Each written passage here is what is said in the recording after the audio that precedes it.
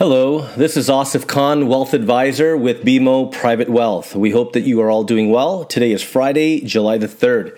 Many thanks for taking the time to listen today again.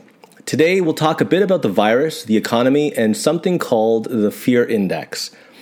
There has been a resurgence of COVID-19 cases across the United States. Cases have topped 40,000 and 50,000 cases daily for the last several days. Recall near the beginning of June, cases in the U.S. were trending in the low 20,000s. The increase in confirmed cases can partly be attributed to increased testing, but at the same time, there's no denying that the virus is spreading.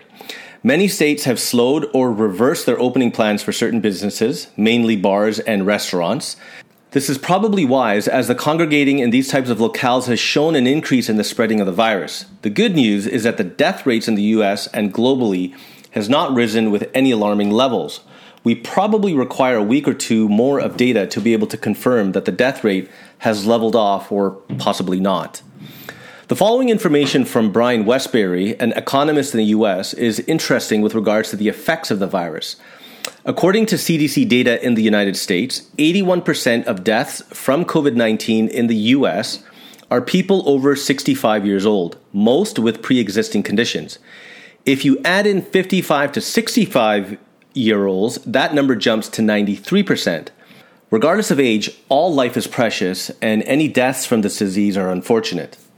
The data shows additional information as well. Further, for those below age 55, the death rate is currently around 0.0022%, or one death per 45,000 people in this age range.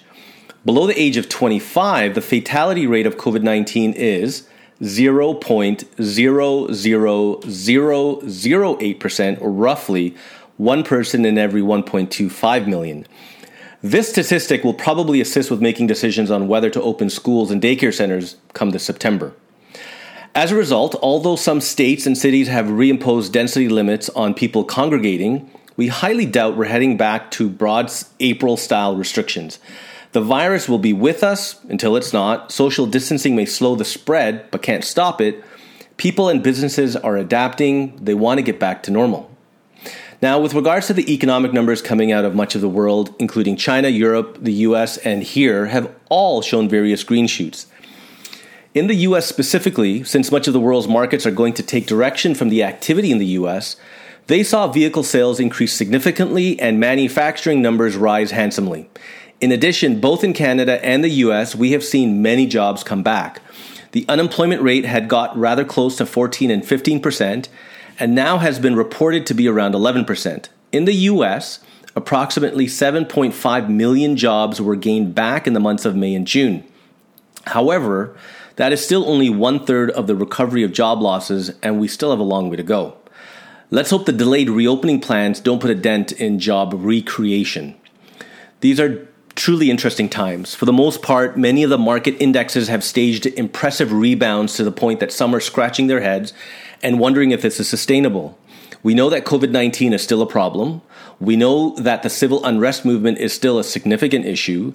We know that the U.S. election is coming up in November and is perhaps one of the most polarizing elections to occur in the U.S. in a very long time. We know that the vaccine timeline is still an unknown, yet markets seem to be shrugging off all of this news. For those of you who may not know, there is a measurement tool used by Wall Street called the Fear Index, or the VIX. It usually has a very high number when markets are fearful and a lower number when things look just right. As you may have guessed, it reached a very high number in March of this year at the height of the pandemic fear. It reached a level of over 80 points. The last time it had a number that high was during the Great Recession in 2008.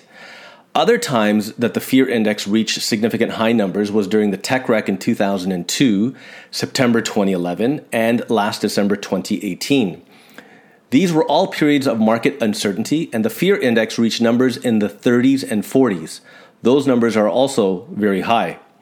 Currently, the fear index has settled to numbers in the mid to high 20s. This is a great improvement from elevated numbers it was at. Ideally, though, we want to see the numbers in the low 20s and preferably in the mid-teens or lower. The reason for bringing this up is simply that the markets are pricing in less fear, even in the light of the uncertain path of the virus and its treatment.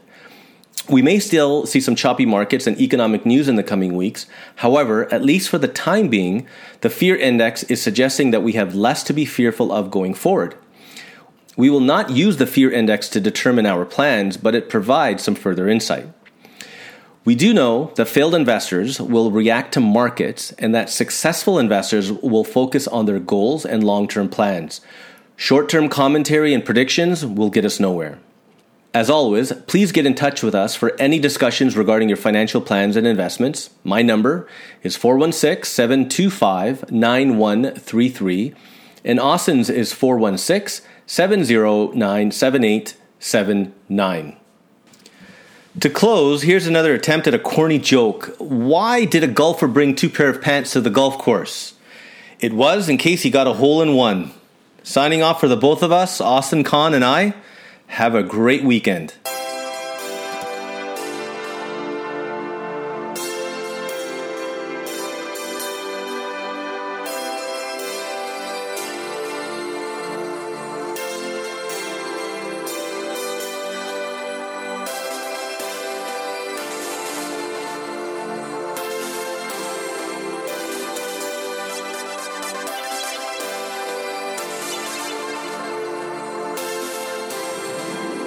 Hello. Glad that you're still listening. Some new updates from our household. I've enrolled my 13-year-old daughter in a virtual summer school program. She's absolutely not happy about it. My 2 eldest daughters keep finding reasons to go to Walmart or to Tim Hortons drive-thru. Not sure if it is that they just want to go for a drive or not enjoying my corny jokes. Austin's daughter is getting ready to plan her wedding for August. They are looking at their options to plan out a small wedding with the social guidelines in place. I must admit that we have been enjoying this wonderful hot weather we've been having. Has been making hanging out in the backyard that much more enjoyable. However, the grass needs some serious watering. Don't want the hard work of getting the lawn looking nice to go to waste. Have a wonderful weekend. Weather looks great again. Be well.